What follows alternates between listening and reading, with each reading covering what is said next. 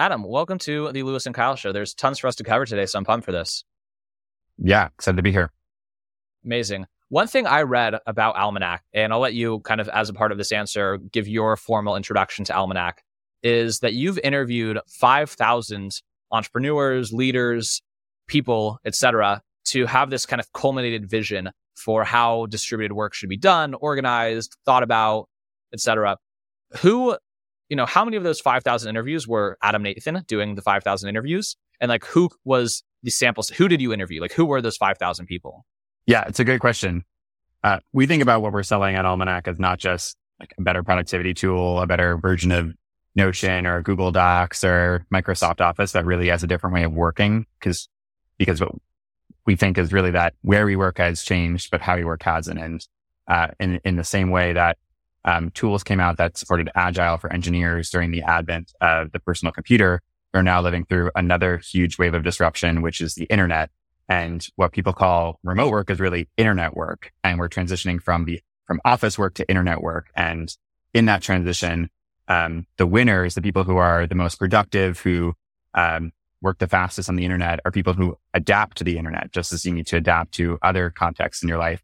And so in designing Almanac, it was important to us not just to think about what do we not like about the tools that we have, but more start from first principles with who are the most successful teams working on the internet today, and how have they adapted and evolved and innovated around this like amazing new technology and context in which we now all live and work to succeed. And so before we designed a single screen of our software, or put any code down, what we did is interviewed people from Netflix and Stripe and Amazon and Microsoft and Ramp and thousands of other companies that who have by any external metric have done a really good job of growing efficient teams and hyper growth businesses on the internet. And we went to them and asked, like, what are you doing differently than everybody else? Like, what's your secret?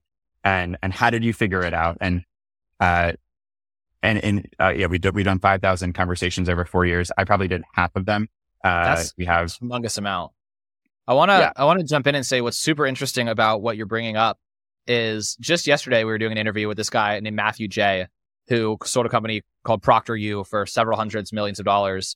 And one idea that the three of us kind of came up with during that podcast was kind of like flipping the narrative on like the cringy Silicon Valley thing that people do of like being like, oh, we're the Uber for this, right? We're the this for this.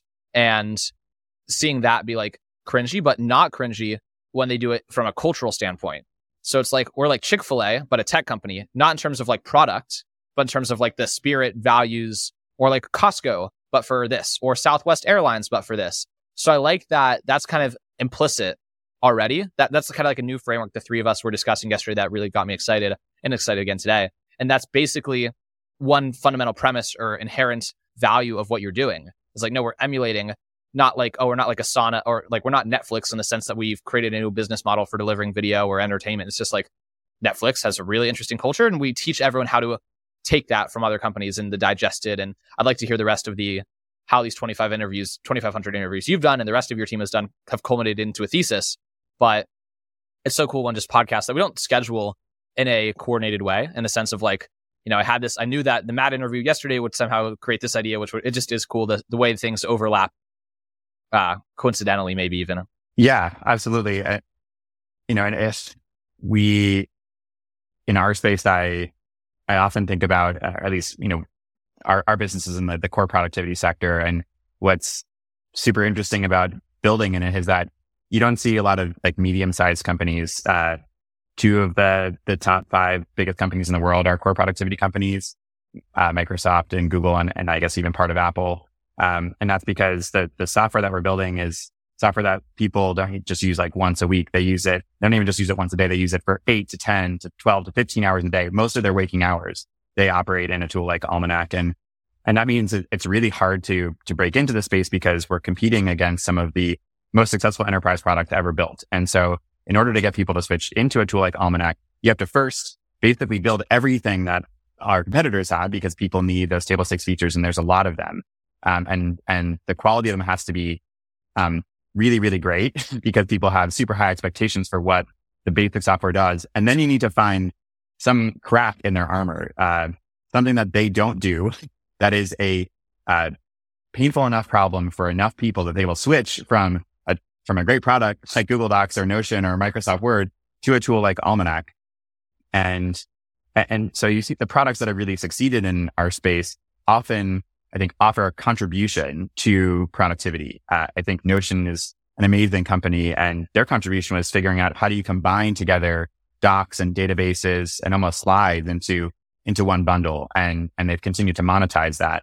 But what Notion and the products before them haven't really figured out is how do you actually integrate collaboration into the tool? A lot of, if you think about Microsoft Word, I think as kind of the start of our lineage, it's just it's a document. It's a really great document editor, but it's basically taking a piece of paper and putting it on a PC, and then what Google Docs did is figure out how to take that piece of paper and put it on the internet. And now that the piece of paper is in one place versus on our different computers, we can work on it together at the same time. And then Notion took that piece of paper and combined it with a spreadsheet and with a slide. And what we're doing at Almanac is integrating collaboration workflows into that bundle. And the reason that's important is because a lot of collaboration before remote work happened in an office. It wasn't a form of software. It was a meeting. It was a conversation. It happened like in the physical realm. And now that we are all working in a distributed fashion, we can't be in an office together all the time. And so we need to rely on software on the internet to power our collaboration, to help us make better decisions, to help us do sharing better, and disseminate knowledge, to help us keep track of tasks and projects. And so like a piece of paper or even Notion becomes total chaos when you actually are relying on it to manage your collaboration, because it wasn't designed to do that. It was designed to do this other thing. And in a lot of ways, the reason I think we as a company can be successful is because there's this huge trend that's powering us around the shift of work from the office to the internet. And I think a company like Almanac might not have been remotely as successful as we have been if this happened like 5 or 10 years ago. Yeah, I think it's interesting. The difference between Almanac and the other products that you mentioned, like the other products allowed individual contributors to create beautiful things, like in Notion and Docs, even in the Microsoft suite, but what you're talking about is the difference between those tools and your tool being this ability to collaborate. And you really outline in the modern work method, I think that's what it's called, the problem, which is that because there's this difference between contribution and collaboration, most modern workers are spending all of their working hours in meetings to talk about what they do at night. And it's kind of turning into this, full day work cycle and full work week cycle, where in the mornings you're on meetings from 7 to 5 p.m. And that, is 5 a.m. for some people and 9 a.m. for other people. And it's really difficult to collaborate at the same time. And that is something that you're trying to solve. So if you could kind of outline the problem from your perspective, as well as the specific way that Almanac is solving that collaboration issue or mismatch. Yeah, well, let's first talk about just the context of what's happening at work now. Remote work before the pandemic was 21% knowledge workers, in the single digits for all workers. Today, 66% of white collar professionals work in a distributed fashion. So there's been a 4x jump in the amount of people who are working in remotely or in a hybrid format. And lots of other things changed or kind of regressed to the norm post-pandemic. But remote work actually has continued to increase as a share of the American workforce every month, even in the year and a half since the pandemic has ended. So it's almost like the one thing that didn't go back to normal. And that's because, as I said, I think if you replace the word remote with the word internet, what's happening makes a lot of sense. The internet, at least in a broad consumerish way, is 15 years old. The iPhone was invented in 2008. Like a lot of things, there was a wave of consumer innovation first, where rather than just, be connecting with our friends in the physical world, we had tools like Facebook and Instagram. Rather than just going to restaurants, we could use the internet to order food to our homes. And so there was a huge explosion in consumer use cases leveraging this awesome power of the internet, and enterprise is now following behind. And the first wave of enterprise tools on the internet really about let's take this physical work product or a work product that might be a dock on your computer and put it on the internet, but we're not actually going to like change where you work, but you'll be working online even if you're in an office. And then what the pandemic really did was like it was a one-way door into remote work, where we all realized collectively at the same time by force that, hey, we're already all working on the internet. We don't actually have to be together to create in real time in a Google Doc or to chat in Slack. Like we don't have to be in an office to do that. And so where we work changed, right? We all started working on the internet. And then the part two of that, the other shoe to drop was that, we realized that we didn't even need the office to create together on the internet. But, what's been happening since the pandemic is most companies actually haven't changed like how they're working. We are all still pretending, even if we're working online, that we're in the same office from 9 to 5. And, with a context, which is that, most people in most teams don't even live in the same city or even in the same time zone or even on the same continent anymore. Work has changed because companies have now hired and continue to hire people, who are geographically dispersed. And so there's this tension between where we all are physically and, where we're working, which is on the internet, and the way that we are adjusting to that or not. And most companies actually haven't evolved how they are working. We are still all working as if it's 1993 or 2003. And so if you look at all the indicators around the sustainability, to your point, Kyle, of work, they're all blinking red. Work wasn't great before when we were in an office, but also people weren't quitting their jobs en masse. And now we have this massive epidemic of burnout, and things like quiet quitting, like phenomena that have never happened before, that are sweeping the workforce. And a lot of that comes from this kind of tension between, the context in which we now work and live and how we're working. And so, as you said, Lewis, we've done a bunch of research to figure out like what's really going on here. Like, what are the pain points? Like, where is the rub really happening? And, we've done interviews, we've done surveys with thousands of people to try and understand like what problem we can help solve. And there's three major tension points. The first is, meeting and message overload, which I'm sure you all experienced, but we've asked a question over the years that McKinsey first started asking in 2015, which is what % of your day do you spend responding to messages, sitting in meetings or finding information? And when McKinsey started asking this question, the answer was 68%, which is already a really high number. What do you think? Like, do you guys have what's your guess at what % of someone's work do they spend doing those three activities? As of 2015 or like as of 2023? Sorry. Okay. All right, let's on the count of three say our answers at the same time. So we're going to give us our answers at the same time. Read it. Oh, Kyle read it in research, so he's staying out of it. I'm going to say like 40%. 95%. If you think about meetings and messages, the tools we were using before to get stuff done, they're now they're like on overdrive, as people need more meetings and more messages because they're not together in the same place. And so and you brought this up, Kyle, like I was actually astounded to see that 1 in 4 people, are spending most or all of their weekends doing their actual jobs. It's true for me, but, people are having to make this choice between spending time with their families or their kids or on their hobbies and working. And so there's this just general sense of just like the machine that was kind of fine before when we were in an office is now spinning too fast and it's burning people. Yeah.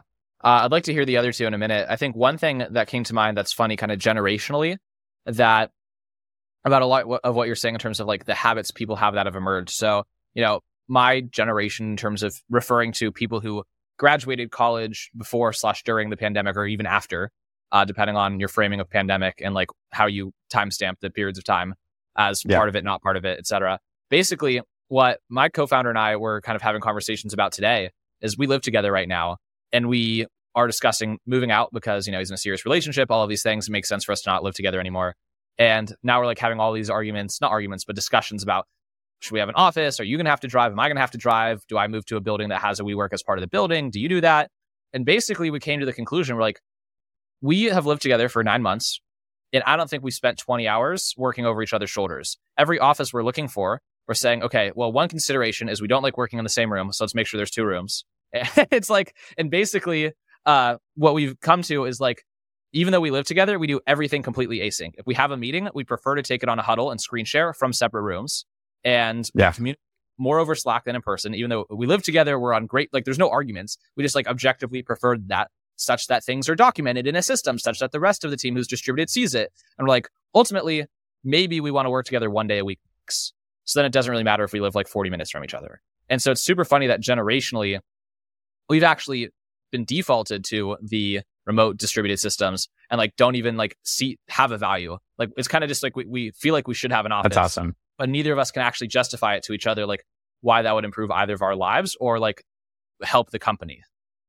A funny story is like I love offices because I'm a huge extrovert, and so like I'm probably older than you, but you know I met a lot of my friends when I was in my early 20s through work, and we would go out for drinks and stuff after work, and like a lot of my close friends to this day are people that I sat next to, and so I grew up with offices. I thought they were critical to getting stuff done and to management. When we started Almanac, we had an office, beautiful office with it's like your canonical ideal of a startup space in San Francisco. And when the pandemic hit, everybody who worked at our company, we were distributed at the time, but we had a bunch of people on SF, and everybody moved away to different places, to Austin and to Utah and to New York and North Carolina. I was the last person living in San Francisco. And so we packed up our stuff from the office, and I actually left SF for a couple of years myself. Now a bunch of us are back here in the city. My co-founder actually lives a mile and a half away, but I hardly see him, to your point. Like, I think I saw him last maybe in person a couple months ago. We talk every single day. You know, we're constantly exchanging comments and review requests on Almanac, but, and I feel very close to him, in many senses. But even though we're now back in the same city, we only really get together for social events, for like drinks or dinner. And it's amazing. And I think we work faster and more productively now, using Almanac really on the internet than we did before in an office. And so we've talked about like, hey, should we get an office again? And we're like, we might as well just save the money and plan some great retreats, you know, for what we would have spent on rent. But I think going through that myself, that kind of like my conversion story to being a believer in the power of remote work is amazing because there's no way I would go back to what I had now, knowing what's possible in a more distributed context. I watched a YouTube video a couple of years ago about a Samsung building being built in, I think it was Seattle. And one of the things that I found really interesting was that they planned it such that different parts of their team were like at different points in the office such that they would have to run into each other. And they like curved the walls in such a way that you couldn't make a turn without like seeing their face. And I think that throughout history, there are a lot of examples of interesting products, people coming together, progress happening because of these chance encounters. And so I believe that the future is hybrid, remote, but how do we effectively recreate the chance encounter in our digital workspace? Yeah, I actually don't believe that, I guess. And I think there's a famous story somewhere what you're saying about Steve Jobs when he was designing the Pixar headquarters, having a single bathroom to force these random encounters so that different cross-functional people would bump into each other when they had to go pee. And come up with a brilliant new movie concept. When we talk to the best teams on the internet, one of the counterintuitive things we learned is that a common theme across them is that they approach work in a really structured and intentional way. And to take an example, similar to your question, something like brainstorming. What we found is that people often say like, oh, well, brainstorming has to happen in person. Like that's where great ideas happen. It's like when you have a whiteboard and we can like scribble stuff together. And what we learned is that there's actually like a better and a worse way to brainstorm when you ask teams. And I'm sure you've been in in-person brainstorms, you know, in a conference room, in a meeting. That's a absolute clusterfuck, where like there's no sense of what you're actually trying to answer. No one's keeping time. Someone's really loud and drones on and on. You know, you end up like picking an idea that's like clearly not the best one. There's no action steps afterwards. Like, what do we even do with that time? And to contrast with that, you can have a really great brainstorms if you look at research on them, often start with a question in mind. They give space for people to do rapid iteration on their ideas in silence so that no one can influence how everyone's thinking. Next, people, the best thing to do is to kind of put the ideas together, to get feedback on them, to prioritize them, and to make sure you leave the meeting with the decision and with the action steps. And those best practices I just mentioned can happen in person, they can happen virtually, they can happen synchronously in a Zoom meeting, they can happen async on a Miro board. And so I don't believe that context is the critical factor, or being in person is the critical ingredient to having those like chance encounters that lead to great ideas. I think the critical ingredient is structure and transparency, and being intentional about what you're trying to do, essentially competence. And the best teams we talk to are really intentional about how they pursue their work. They're thoughtful about it. They don't really leave a lot of things to chance. They try things, but then they evaluate whether they worked, and then they iterate. So they're iterating on that process, as they are working and producing products. And if you talk to we talked to people at Pixar, and, which is now a distributed company, by the way. And they believe that it's about the way that they make movies that leads to, like the creative, amazing experiences we all get to witness on the big screen, more than it is to the design of the building. I can imagine that you're familiar with Jack Butcher, right, from Twitter. And he has it's kind of what you're saying about, he has this, let's call it visual, that says if you can't describe what you're doing as a process, you don't know what you're doing. And if your process for brainstorming is, I don't really know what, we just put 8 people in a room and in a whiteboard and say Animal Planet, like Discovery Channel, whatever, fucking something happens. That's that's not a process, right? Versus Pixar is probably like, okay, we have a proven internal process for 10 minutes of just everyone dumps ideas, 10 minutes of tearing apart ideas, 10 minutes of everyone closes their eyes and takes alternate nostril breathing. And then after the end of the session, like we've come up with some decent ideas. Maybe, I don't know, but there's a way of doing things. And so I like that quite a bit. I'm curious to hear. So I think one thing that's interesting about your approach to the market, or at least my perception of your approach, is kind of your opinionation, right? It's a combination of software and opinions, right? Because ClickUp is something I think has a lot of similarities, but they're not opinionated, right? Which means that for a certain segment, let's call them someone who doesn't have a system, they're not going to it is unearned, right? Like ClickUp is just overwhelming and you're not going to leverage it. Whereas you're kind of assembly included or whatever, like here's tools and what to do with them. Whereas ClickUp's here's tools, good luck to you. So basically, one question I have for you, so my props, I have traction. We've become kind of big EOS converts here at my company. I don't know if you're familiar with EOS or have an opinion on them, good or for bad. I don't want you, I've heard that they're pretty tricky with their trademark and their public brand, so maybe we don't need to tear them apart if you're not a fan. But if you are a fan, I'm all for the Love Festival.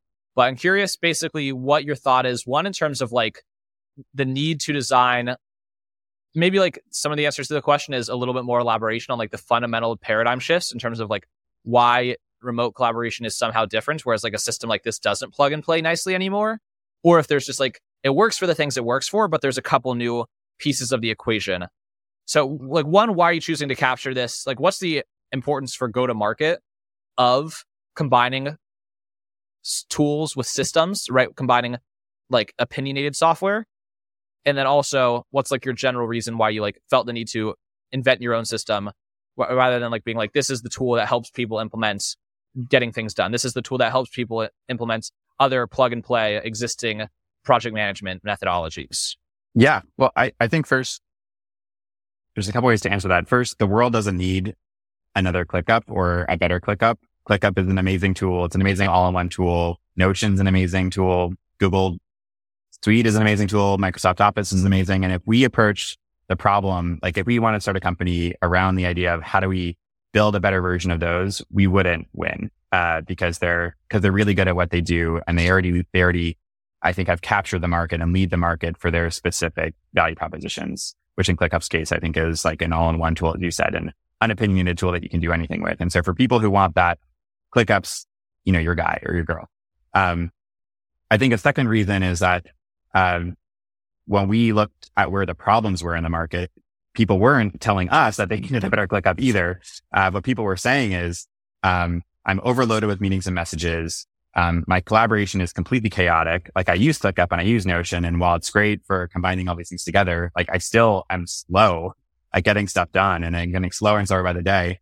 And the third thing is that like there's a lack of connection and trust in a lot of teams. And so what we heard is not that like I want a better tool. What we heard is that like work sucks, and like, can you help us? And, today when customers come to us, I'd say 75% of them aren't asking for a better tool when they ask for a demo of Almanac. What they're really asking for is a better way of working. They want the answer of like, how should I be working? And so even people who come to us saying, hey, we're looking for a new wiki, or we're looking for a new task management system. When you really dig into what they're looking for, they're buying change. They're buying a future state of their company that is more efficient and more productive and faster than what they have today. And even, that manifests even in the details around like, we're like, oh, hey, here's how you can build a handbook in Almanac. And the question we always get is like, what should be in my handbook?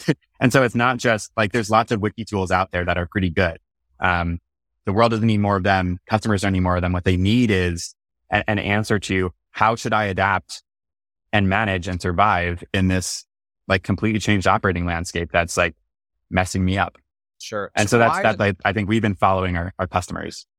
Yeah. Why then build software and not just training? Because nobody has time at like 9 p.m. at night to figure out a better way of working. And nobody has time in the day to like teach their teams how to change. I mean, I think there's lots of parallels here to other types of behavior change. I think the reason people sign up for like diet programs, for example, or go to a CrossFit gym, is because just by showing up, you get like a better, more optimized way of doing things. You don't have to invent it yourself. You don't have to like put yourself through a rigorous training program. Like just by being there, you get better. And I think the best way to help people change is to just make it automated, to make it something they don't have to think about. Like to your point, it takes a lot of manual effort to like perfectly configure ClickUp or Notion or whatever the tool to people are going to color out the lines of your system, right? Unless they're literally not able to. It's amazing to see what people have done with our tool and how people have like built on it and optimized it and done things that we could never have imagined. And in some ways, it's meant to give people basic building blocks of collaboration that they can customize, because every company is different. Everyone's approach to collaboration, decision making, knowledge sharing is different. But a lot of like what we are doing are best practices that like management consulting firms have been selling to big companies for millions of dollars every year. Like the idea of just like, if you have a request of somebody, add a deadline to it. Make sure you give them context around that request so they don't have to Slack you or call a meeting.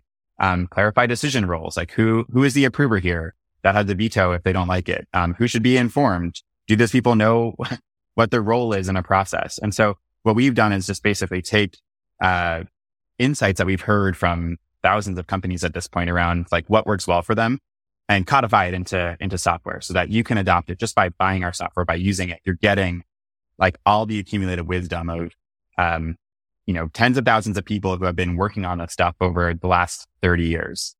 That's excellent. I think one thing that separates Almanac and from my perspective is the clear focus on beauty.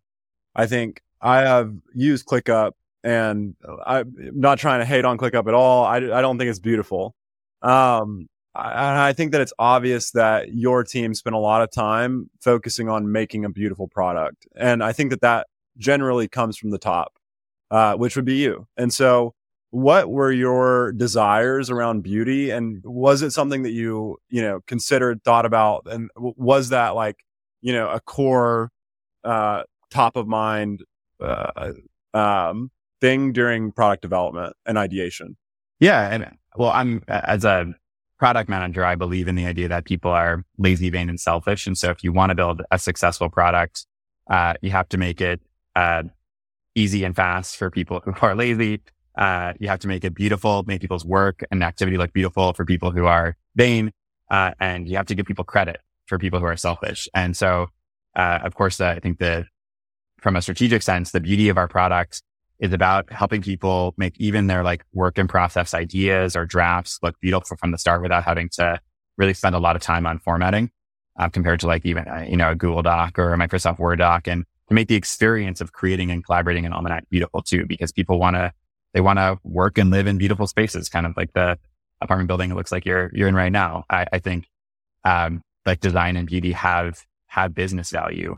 And so I think that's one reason that we focused on it. I think another reason is because we care. I think deep care for and love for our product and a sense of like passion and craftsmanship for perfecting what we build is a unifying trait at Almanac. I think if we could describe our internal culture in one word, it's excellence. We have to be excellent because the market demands it, as I was mentioning with our competitors. Our customers expect it. And so it's kind of a business mandate that we be excellent. But I also care deeply as a person about excellence. I want to work.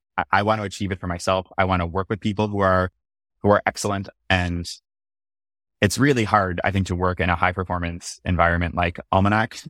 But that excellence extends not just to the way the product looks and feels, it extends to the performance of the product, the reliability of it, our internal processes for how we conceive and refine and design and build and ship features. We care about every part of what we do, because in the end, I think what we are shipping is our culture.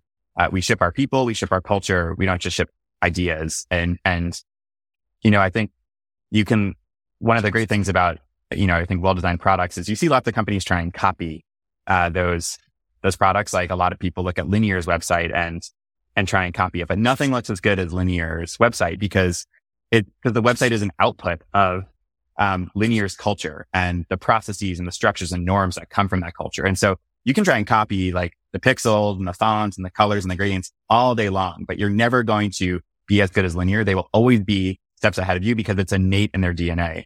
And I think the same thing is true for us. We believe that it's those values that we're shipping. And that means we're always going to be ahead of the competition, ahead of the curve when it comes to the things we care about.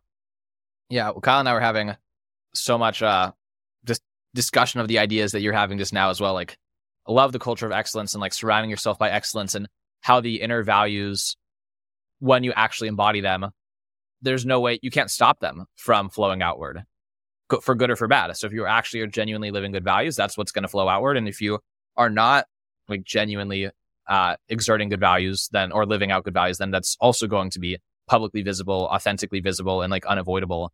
I think one interesting point as well in terms of like excellence and in terms of the actual tool, and like I think a lot about what you're accomplishing and the value you're delivering to other organizations, right? Is because if this is a system of conducting work in a way that produces excellence, in a way that demands excellence, then that's going to help all these companies. I think a lot about compounding in business, right? I think that's something I'm sure you think about often as well, as someone who's very much like intellectualizes about all things internet. That's kind of one of the very table stakes like things that comes to make people excited about the internet at scale. I think that's one of the exciting things about the field of knowledge management, and that like what makes the field of like ops and processes sexy for people who like don't think they're sexy is like realizing to the extent that that unlocks growth and compounding for your business, because it's like the amount of marginal effort to bring a brand new person into your organization when everything is well established is like, or the amount of the time to that person being a value adding contributor, approaches zero every day, or like it's smaller and smaller and smaller and smaller. And when you have a proven process for every piece of the puzzle, it's continues to compound, and then the organization just becomes more and more and more effective. I'm happy to have you speak to that, but one thing I want to throw into the mix quickly is, especially in terms of having structured, basically, how important, this is kind of a bit of a curveball coming into the question here. And I made a joke to Kyle a moment ago that my questions are not just experiencing scope creep, they're experiencing scope explosion. I'm just having a lot of fun chatting today. But a little curveball into the question, in terms of structured knowledge, how do you feel about the rapidly evolving capabilities of large language models to basically make structured knowledge less important when you can just throw in a clusterfuck of like, here's everything that's ever happened inside this company that's like documented in some way. Documenting is in like, was on a recorded call, it was sent in a public Slack channel. Here's every public thing that's been documented in some way. And a language model can like retrieve and sift through it. Like, do you see that allowing people to relax their discipline in the near future? Yeah. Well, I think to your first point, I'm a big fan of James Clear, and I think the value of processes is, and I'm going to butcher a quote of his, which is that he always says, you don't rise to the level of your ambitions, you fall to the quality of your systems. And I think that's true in all areas of our lives, right?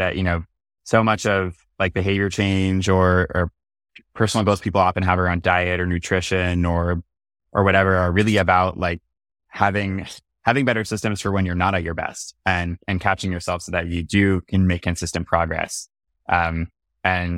And I think that's what Almanac does for teams in a work setting. We provide guardrails for companies so that not for the moments where you're absolutely flawless and perfect, but for all the other moments when you're not. And I think those are most of the time, especially in startups or fast moving companies. I think to your question on AI, we think what we're building at Almanac is a structured collaboration platform. That's what we call it and what our customers call it. And one of the amazing things about collaboration is that it's a deeply human exercise. And so I think about AI as like the next form of, Steve Jobs used to call personal computers like a bicycle for your mind. And AI is like a race car for your mind where, it supercharges your productivity. And I would distinguish between productivity and collaboration. Productivity is getting stuff done, for yourself faster or more efficiently. And I think, when it comes to, accessing past knowledge, I think AI and things like semantic search will help us find answers faster with less structure than is needed before. A lot of that comes down, of course, to how good you are at asking the LLM what you need. And so I think, I think about AI as just like another wave of technology. And if you think about something like Google, there are some people who are better at asking Google, accessing knowledge through Google. There are some people who could be asking a basic question and still fuck it up. And so I think there's still a bell curve in general about like how people leverage technology. And I think what AI will do for something like knowledge management is it's going to move the curve up and to the right. Like the average person is going to get better at it, but there will still be some people who like have really figured out how to leverage AI to be a competitive advantage when it comes to knowledge management. And there's some people who are going to be like hopelessly lost, even with a better tool. When it comes to collaboration though, like LLMs are about accessing information in the past. And the one thing that defines human interaction is that it's unpredictable. I can't tell what you guys are doing. Like I can do something to you and I cannot predict what you're going to do. In fact, that's like the one thing that keeps brains from aging is, like the one independent variable that's most correlated with anti-aging is human interaction, because every time you talk to another human and they do something unexpected, your brain is like literally rewires itself. There's some great Stanford research on this to accommodate for that new data point. And so, I think productivity will make us all faster and more efficient on average.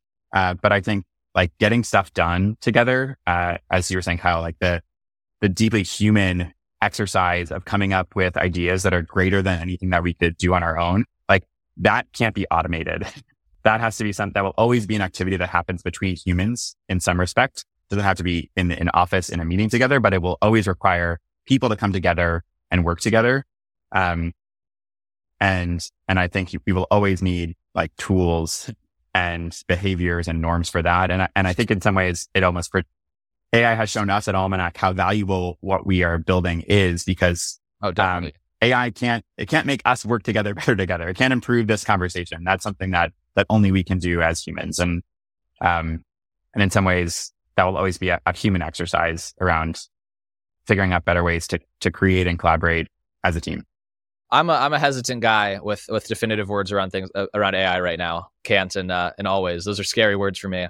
But I want to ask a couple bonus questions. I'm forgetting the names of the authors, and a lot of old knowledge in my mind is kind of surfacing back to, especially when I was super into like Rome research and was reading a lot of those like essays that oh my goodness. How to take smart notes? No, not how to take smart notes, but like the Vannevar Verbar Bush. I've screwed up that name, whatever his name. Yeah, like, Zettelkasten and the Zettelkasten and all these fun things. And I love the metaphor of the bicycle for the mind. And I love the metaphor of the race car for the mind. And we're getting into a couple quick bonus questions here. So one thing that's even better than both a bicycle and a race car is an airplane. You have a very abrupt sentence in your LinkedIn bio that's like, I'm Adam. I do all these things, blah, blah, blah, blah, blah. I like airplanes. let's hear a little bit about like the how airplanes, and whether it's a side interest that doesn't really have a relation to everything we've discussed today or not. I'm just curious. Yeah, I'm a big commercial aviation nerd, you could say. I always have been. I wrote my college admissions essay about going to the airport.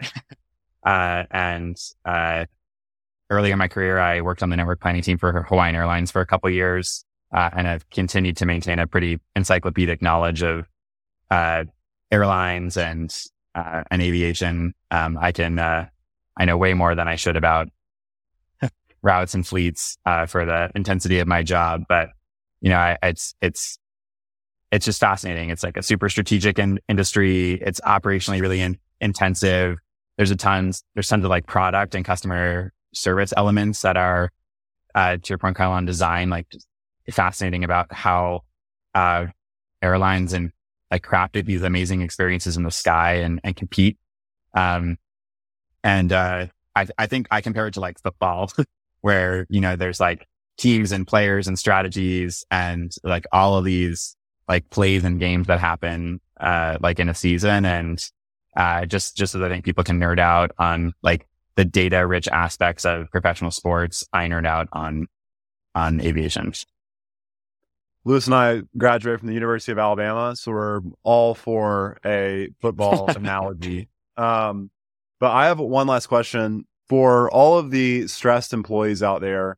What is one recommendation for them to become less stressed? Like a workout. Yeah. And they're a remote employee. This is just my personal strategy more than anything, but I think it is backed by research. Turn off your computer and get outside.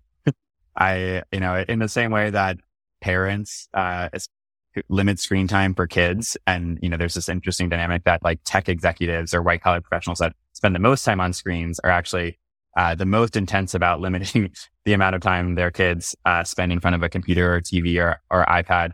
I think the best thing you can do to create a sense of balance and fulfillment is to like spend time away from your computer. It's so easy to get sucked into Slack or into meetings or into the next thing on your to-do list or in your email. And I think for me, the thing that restores me and provides me the most energy is just getting outside. Could be going for a walk or going to the gym. I'm a big skier and surfer and cyclist, and there's nothing like a life-threatening activity to bring you into the present moment and make you focus on what's important. But, I find that balance every day in some ways. And I think it's part of the like retraining in this like post-office world we learn in that work doesn't have to be everything. There's like a whole big, great world outside with lots of fascinating stuff that makes you. And I think we all need to embrace more of that. Yeah, I have a coach / mentor, whatever you want to call him, named Logan Fitz, and his expression is just touch grass. It's like, do you touch grass today? Touch some grass. And it encapsulates some skiing, water, right? That sand, but touch some grass. Adam, I'm really grateful that we had this opportunity for the podcast. I think it's important for people to give themselves kind of the permission to realize that learning how to be an effective remote employee and or an effective remote leader is not something that is default and is not something you should like expect yourself to grasp automatically, intuitively, based on past experience, based on raw intelligence. It's just a complicated domain. And you've been, generous enough to the world to spend a lot of time really drilling down these ideas into some robust frameworks that are really thought out and deliberate and simplified. So where can people go read your work and train themselves and get up to speed, and then also keep up with you personally? Yeah. Well, if you want to learn more about the modern work method, I think it's modernworkmethod.com. And we have all of our research there, as well as hundreds of free templates and workflows that can help you optimize key processes you have, like setting goals or brainstorming or tracking your progress. And we'd love to have you try out Almanac, which is really designed to automate all that so that you can just be faster on the internet without thinking about it. And come check us out at almanac.io.